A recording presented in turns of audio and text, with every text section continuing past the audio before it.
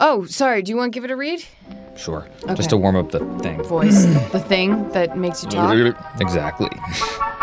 Maybe it's just that you don't know how to use social courtesy. Oh, that's old-fashioned. Watch how Lizzie Post and Dan Post Senning act as host and hostess.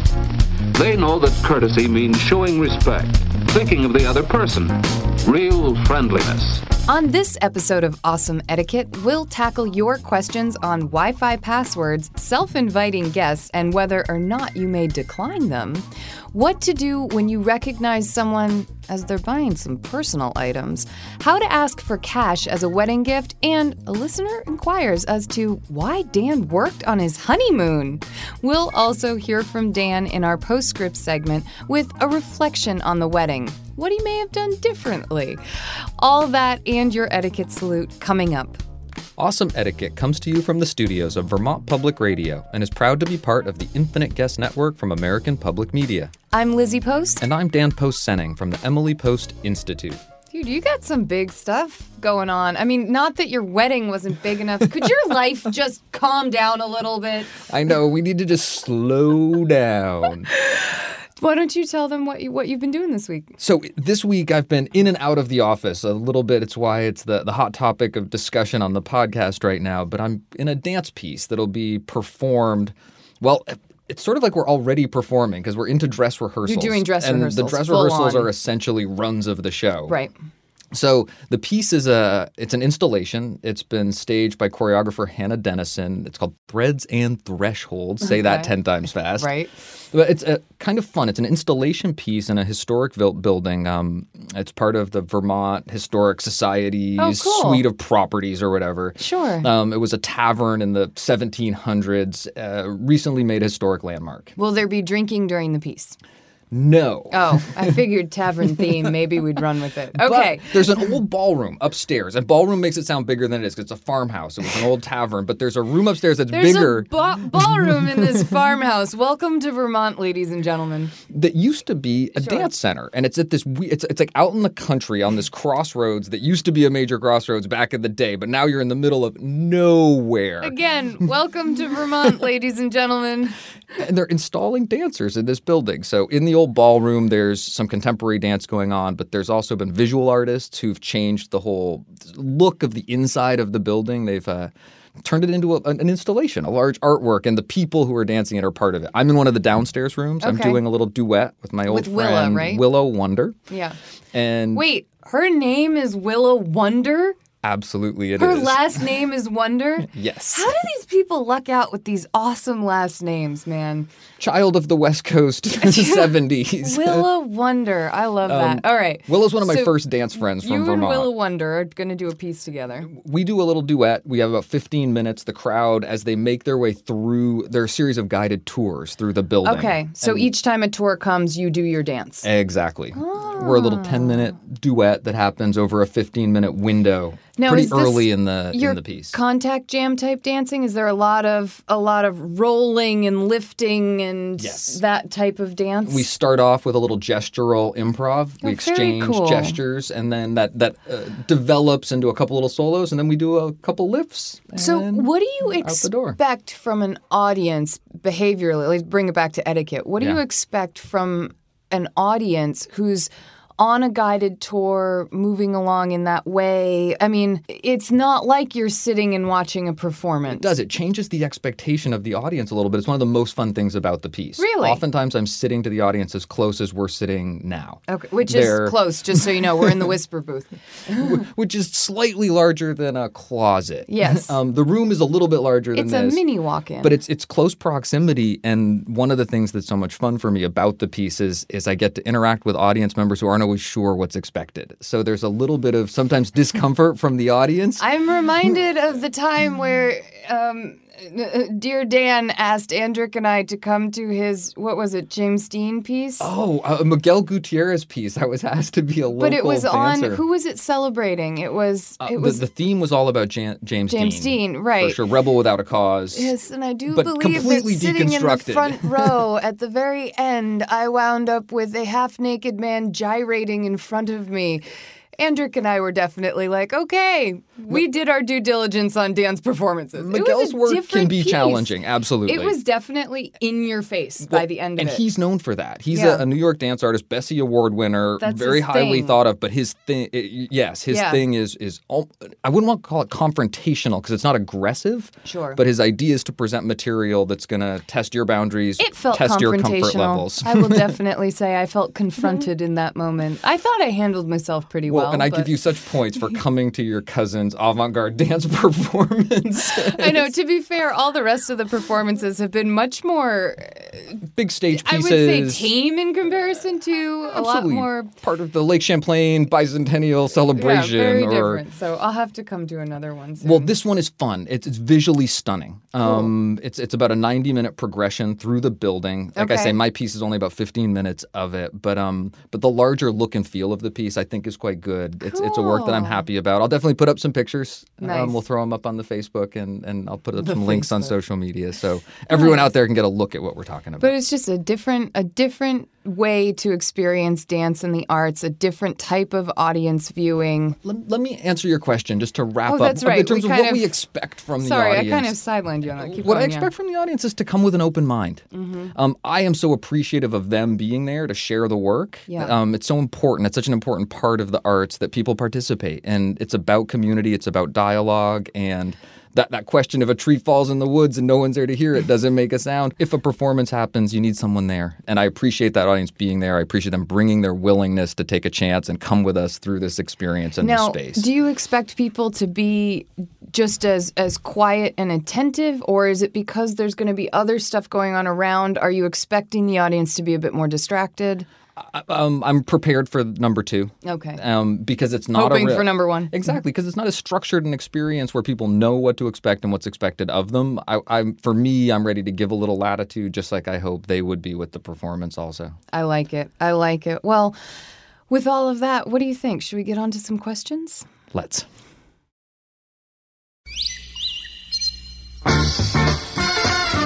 Sure, you're right. But there's so much to learn how to do. Sure, there's a lot to learn, but it's worth it. And learning is easy. One way is by watching others. On every episode of Awesome Etiquette, we take your questions on how to behave, and today's first question starts out with Wi-Fi and actually how to handle people asking for your Wi-Fi password. This is brilliant. At your dinner party. Dear Lizzie and Dan, first of all, thank you so much for your podcast. I really enjoy it. It's so nice to hear people close to my age talking about consideration and respect. I'm a bit of an etiquette nerd, and I generally solve my own etiquette dilemmas by being polite, honest, and considerate. I have a problem I haven't been able to figure out, though. What's the etiquette around home network Wi-Fi passwords?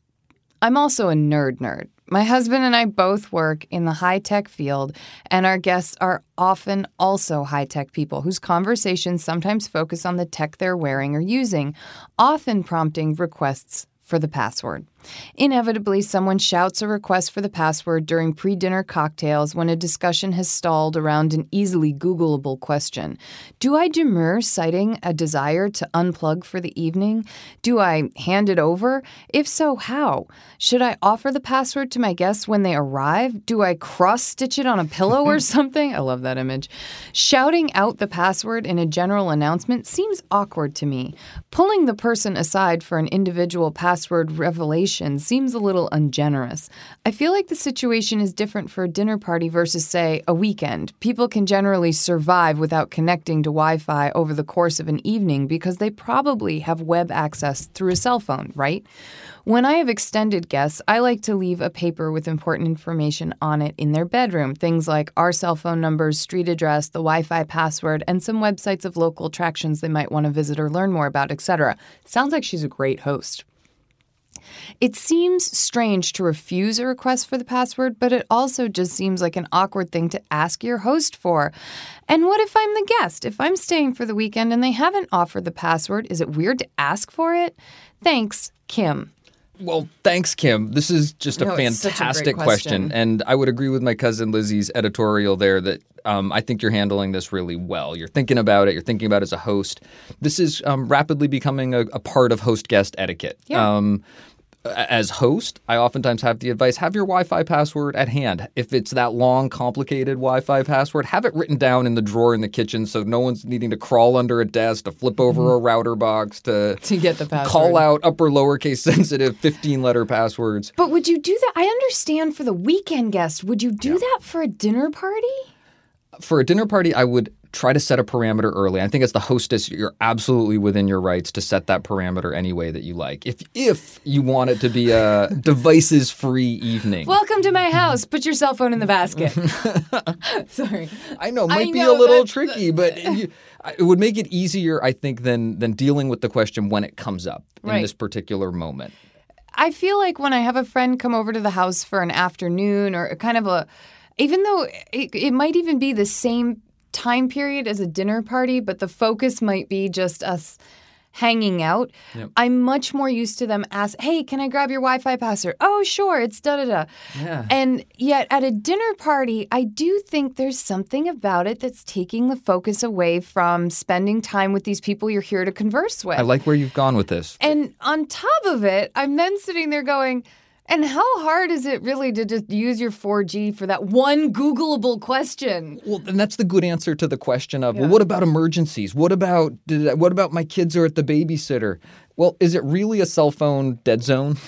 I mean, is it really the kind of thing where you need the Wi-Fi password? I bet you could still get that emergency text from the sitter. I don't get the sense that it's emergency texts or incoming calls that this person wants. Yeah, that her guest wants. But it does seem to come up when people all of a sudden want to use a specific app or use a specific search, and they whip out their phone to do it. Check tomorrow's weather. I know. And I'm wondering if there's a way that Kim could say in the beginning and set the precedent of, I know we're all in the high-tech field, and I just would love for this. I think you do it when you do the inviting and people RSVP, and you just say, so we've planned this great dinner party, and Jim and I would just now I've named them Kim and Jim.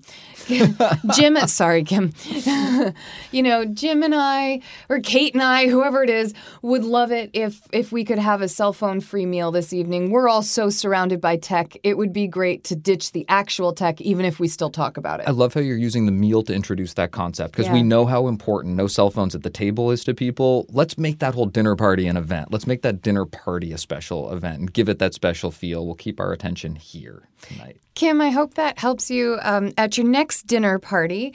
And if in the moment you aren't sure what to do, personally, I say in that moment, go ahead, give out the password. You can just say it out loud. I wouldn't worry about, like you said, trying to have that side conversation, slipping them a piece of paper, anything like that. I think you could even say, hey, pass me your phone, I'll enter it in.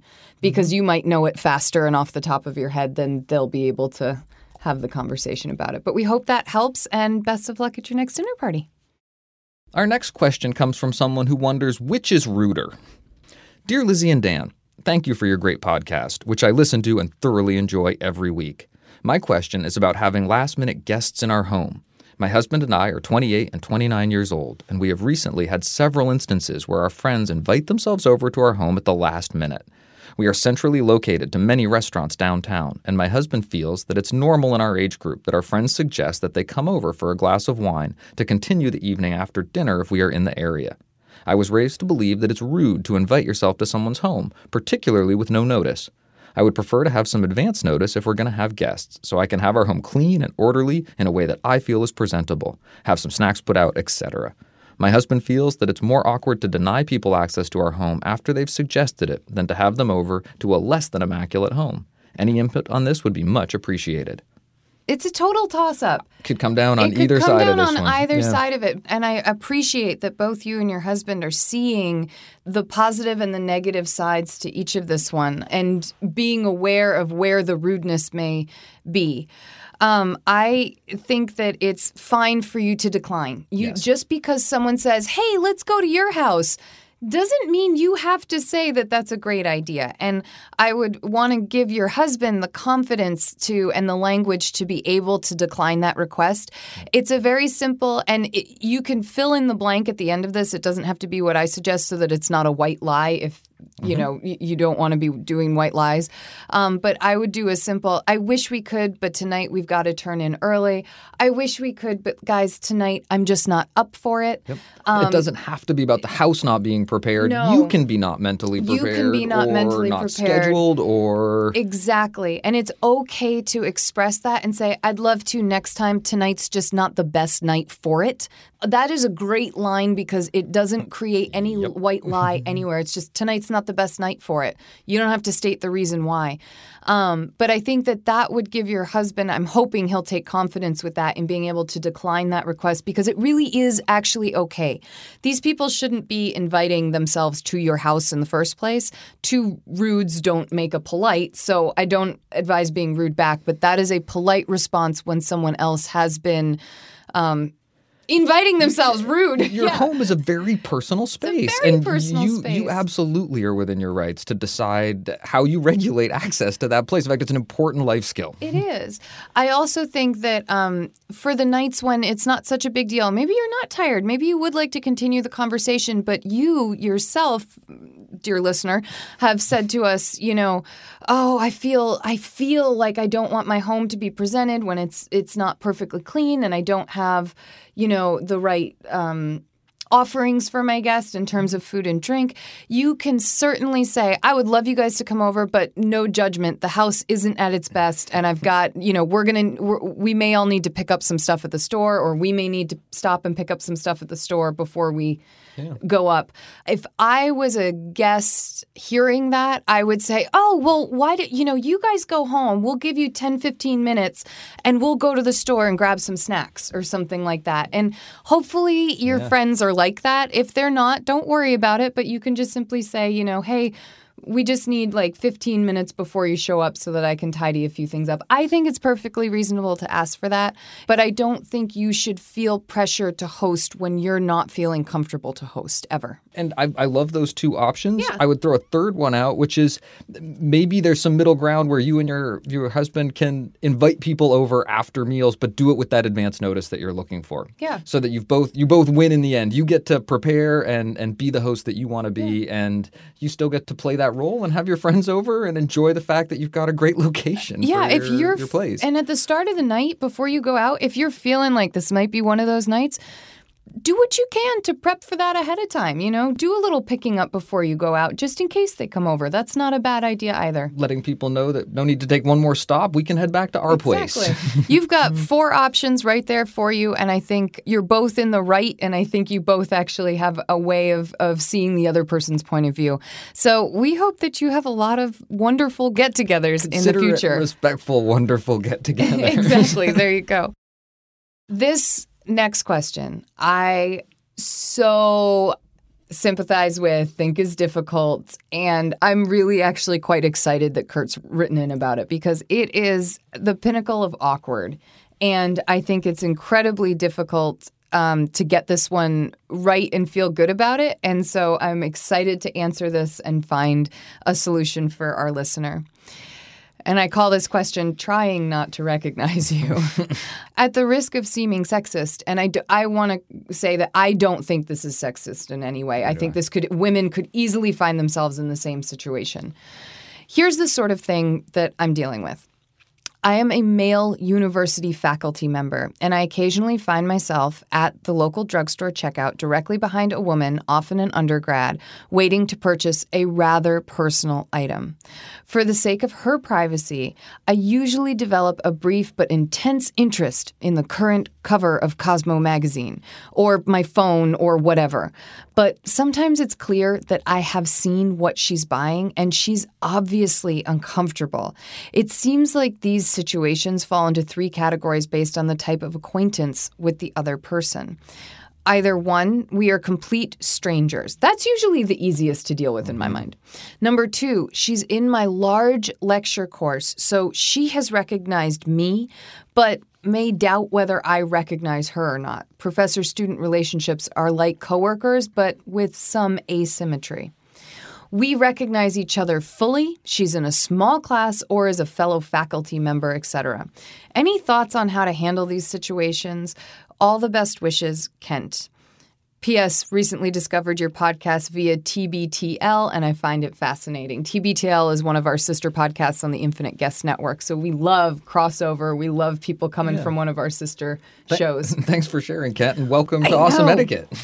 So, really tough situation. The stranger one, I think, don't worry about it. She's buying personal items. You've seen what they are. Don't worry about it. Just let her go ahead. Everyone's had to walk into a drugstore and pick up something they'd rather not be picking up in public. That's the nature of a drugstore. You're there for a reason. But what do you do when you actually recognize the person and they're buying something that's that personal? It's such a good etiquette question because it drives at one of the columns that's the central support for good etiquette often, which is a sense of discretion. Yes. An ability to not say something or not notice something. Oftentimes, the most appropriate thing to do or say is nothing. And this might be one of those cases where I vote for that.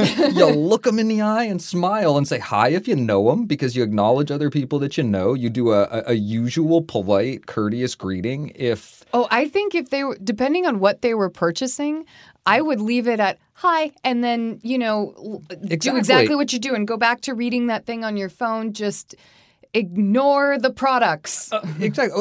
It would be more awkward to avoid the person completely, acknowledge them, and move on with it. But no need to get into a deep dive conversation about why you're both there and feeling uncomfortable. Yeah.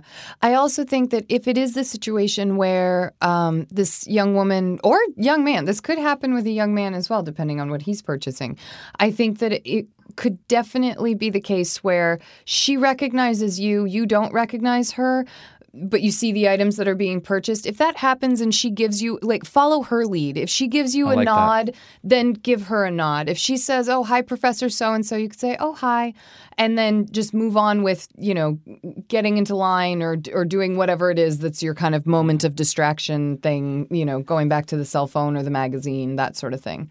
I would caution, be careful about projecting your own discomfort onto the situation. Such a great point. That oftentimes this is a moment to take a deep breath and remind yourself that everything's okay. Yes. that you're both out doing things that normal people do. Yes. And that's entirely okay and appropriate. So no need to be uncomfortable and to bring that discomfort to this poor other person. Absolutely. Ken, we really hope that helps you find a solution the next time you're at the drugstore and you run into someone you may or may not recognize.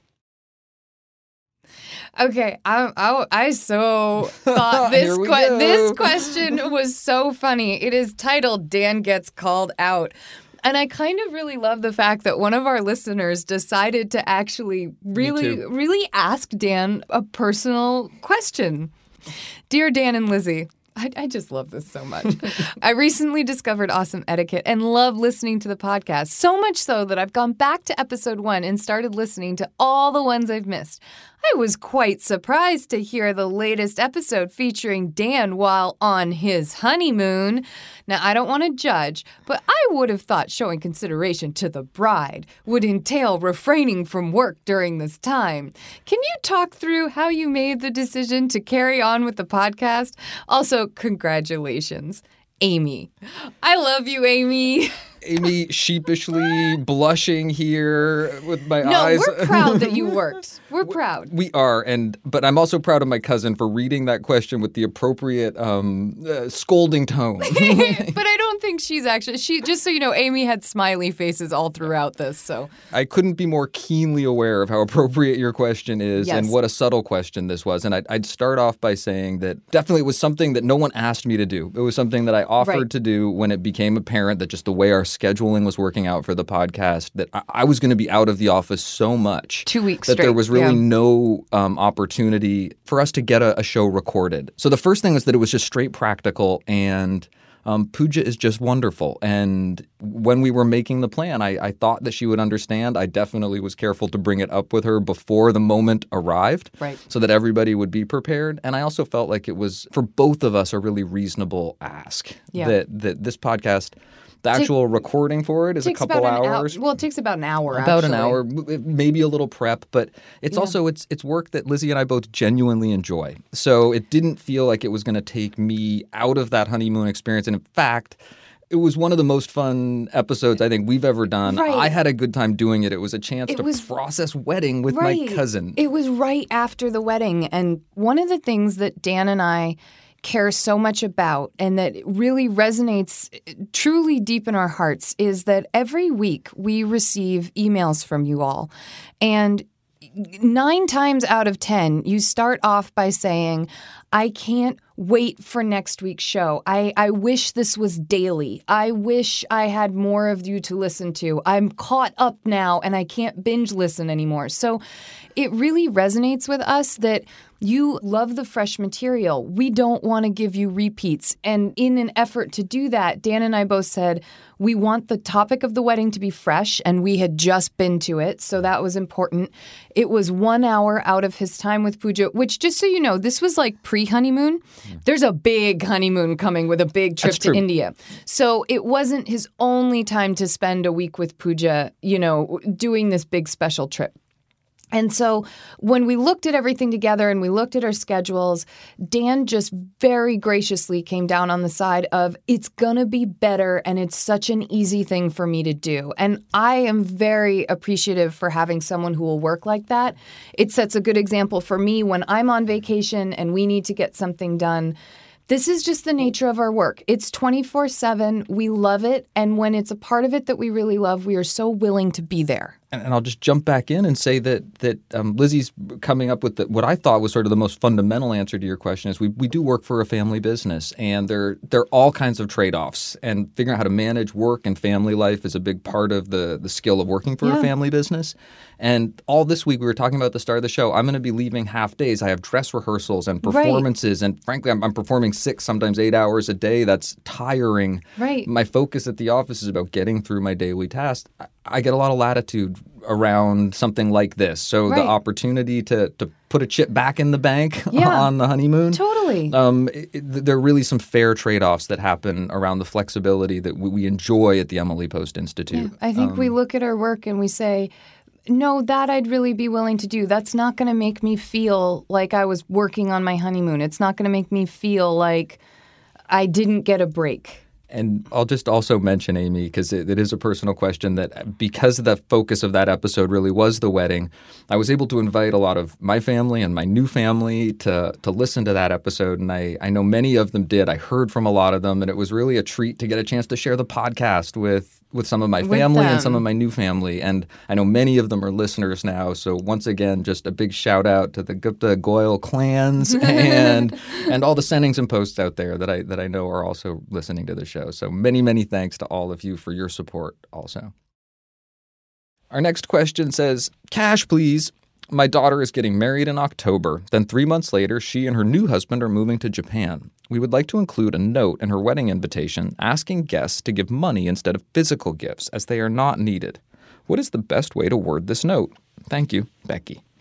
Becky, I'm so glad that you asked this question because you actually do not put that note in with the invitation. The invitation should be the only thing that goes out to folks on it, and it should come out on its own. You never put anything about gifts anywhere close to that invitation because what you really want is for the entire focus to be on inviting this guest to celebrate this major moment in your life. So what I would do instead is I would put it up on their wedding website. You can do an explanation, just like, I guess the best way to say it is really that cash is really going to be the easiest gift, or gift cards, or it's almost like a Visa gift card, I guess. It's just like $50 on Visa or $500 on Visa, whatever your price range is. So you can do ones like that they will really be able to use over in Anywhere, Japan. even Japan. What I really encourage the couple to do is to make sure that they always write a thank you note for that cash received and to write what they intend to use it for. Yeah. You also might want to look into what department stores are going to be over in Japan waiting for them, because you could easily set up a registry for some of those stores and have the items picked up at the store or delivered once they're settled in Japan. I would suggest making sure that there is some form of a registry or a physical, tangible gift suggestion somewhere because some folks really still aren't comfortable giving cash, even though that is definitely what would work best for this couple, and I'm in complete agreement. And is commonly done, and there's nothing wrong with it for those people Very that are comfortable common. and even prefer it. Some people just care about giving that actual gift. They're a little traditionalist in that way, and that's perfectly okay. So I do suggest have a few gifts that might be easy to travel, might be things that could then be sent easily, to Japan, that sort of thing. The only thing I could add to Yeah. that is oftentimes there are registry things like Wanderable or Honey Fund that Right. that set up systems where guests can give gifts that are cash gifts, but they're directed for certain things. Right.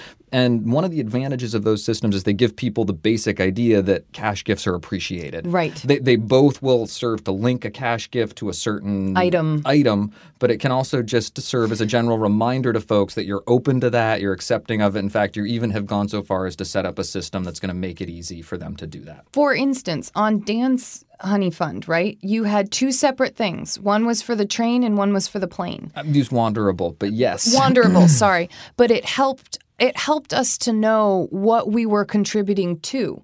And I thought that was really nice to kind of be able to pick. And it was kind of cool to when I looked on there and saw, their train ride is covered.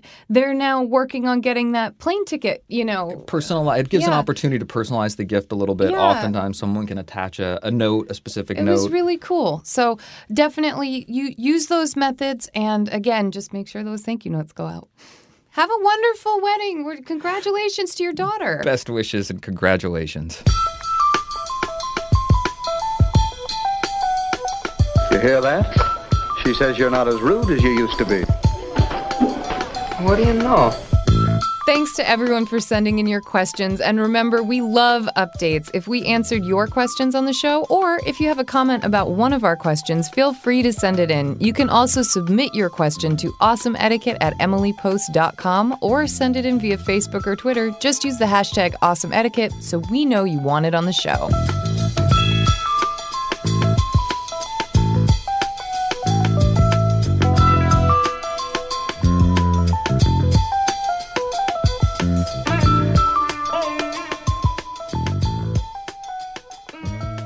In our postscript segment today, we've decided to go back to the topic of Dan's wedding because we know We just after 1 can't week help away, ourselves. you guys missed it so much. We know that it's happened. We know you've all heard a lot about it. But typically in the weeks following a wedding, the bride and groom or families of the bride and groom do a lot of reflecting on how the event went after what's usually about a year of planning, strategizing, and emotional buildup. So I would love for Dan to share his reflections, which I believe yesterday when we were talking about it started with, wait, there was no coffee. The coffee maker broke. Started with a big surprise. And Lizzie and I have talked about one of the spirit behind this podcast being we want to bring the discussions that happen in and around the office at the Emily Post Institute. To the podcast. To the podcast and to the airwaves. And this was a very real discussion that happened yesterday when I discovered that there hadn't been any coffee at the wedding, or that there had been coffee for a brief period of time, but the percolator broke. Unfortunately, there was no... I had gone to get a coffee at 10 o'clock at night. There and wasn't was still any. tea. You could get caffeine. Had assumed that it had just run out or something. Yeah. Didn't know. And I am a big coffee fan. There's a large coffee sitting in front of me now, and it would shock and surprise some people that there wasn't coffee readily available, wasn't flowing out of fountains at my wedding, because that would be something people would think is important to me. It runs through Dan's veins like blood. In fact, Pooch turned to me at one point when I told her I hadn't had a coffee at the way. She couldn't believe it. Yeah, the she fact was that I had been shocked. riding on enough emotion that particular day that I wasn't drinking coffee was an indicator of how swept away I was by the whole experience. Completely. But it got me thinking about, I talk about how great it was, how special, how magical, and for me, what a remarkable experience the wedding was. Not everything went perfectly. In fact, there's a lot that probably we would have done differently. And as I start to think back and go through that reflection process, it went well enough that I've given myself the allowance to think about and some of those other things. Oh, yeah, I see. Some of them I had to get over right in the day, right in the moment. Like what? There was rain going on, rain and sunshine. I didn't have an umbrella or sunglasses. I had a ridiculous outfit. I spent a lot of time thinking about and working on, and an umbrella would have really protected it, and some sunglasses would have been really nice. And if I'd had a pair that went well with what I was wearing, would have been a nice addition, something to have going on. Grooms take note.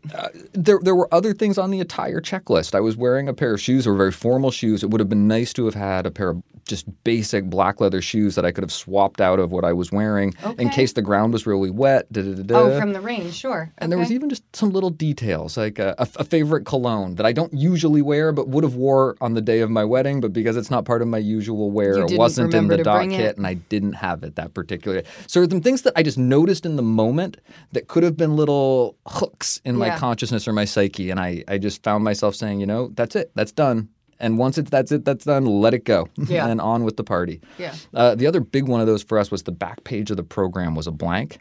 And I would have loved to get a PDF map of the venue on the back page of the program that was in everyone's hands. There were things around the venue site. There was a wedding labyrinth out in the woods where you could walk amazed and reflect on life and the process of marriage. Oh my gosh, I totally missed that. There were some fountains that were out on trails out in the woods with little seating areas.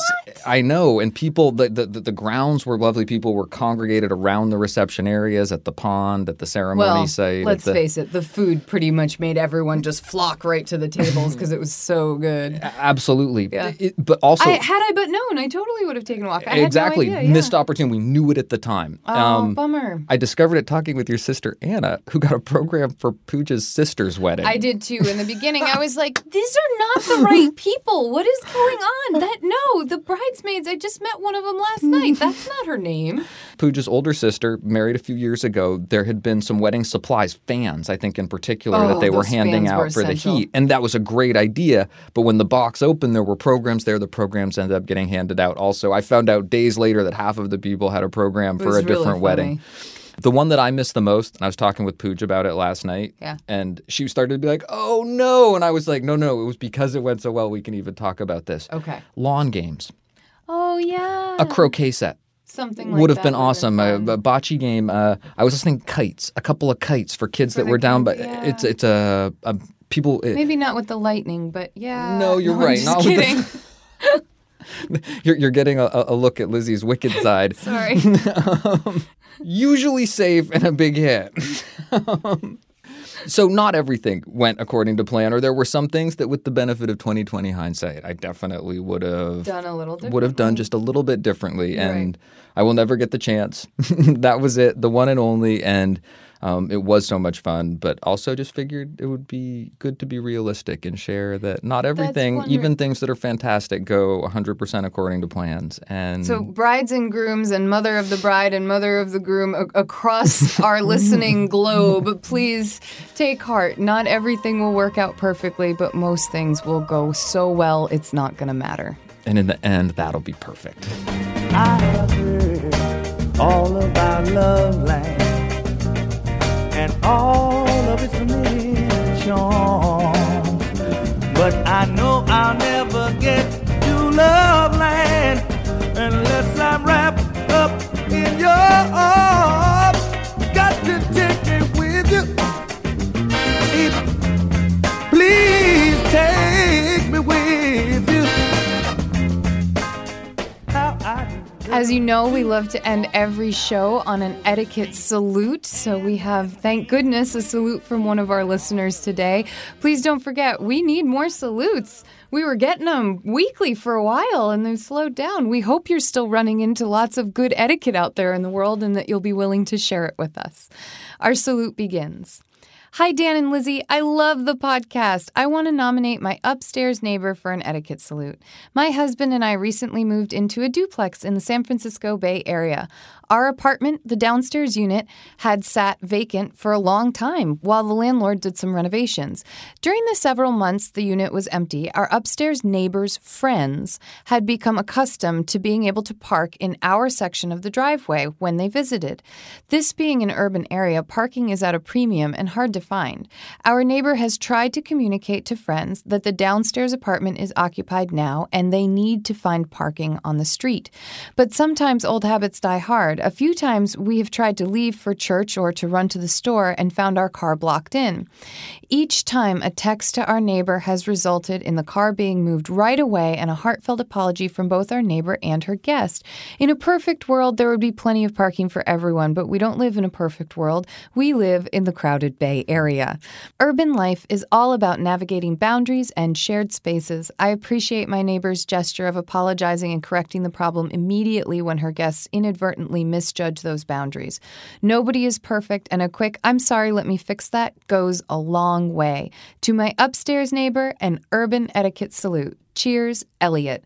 Bravo. Wow. Isn't that well written? I just love it. that one. and both sides of the equation. I love the perspective of our listener. Elliot, you are such a model human. I hope I live next to you in a city someday, just like your neighbor. Well, now, wasn't that better? Look at the effect of a little politeness. That's our show for today. As always, thank you for listening and spending some of your day with us. We hope you have a wonderful rest of your week.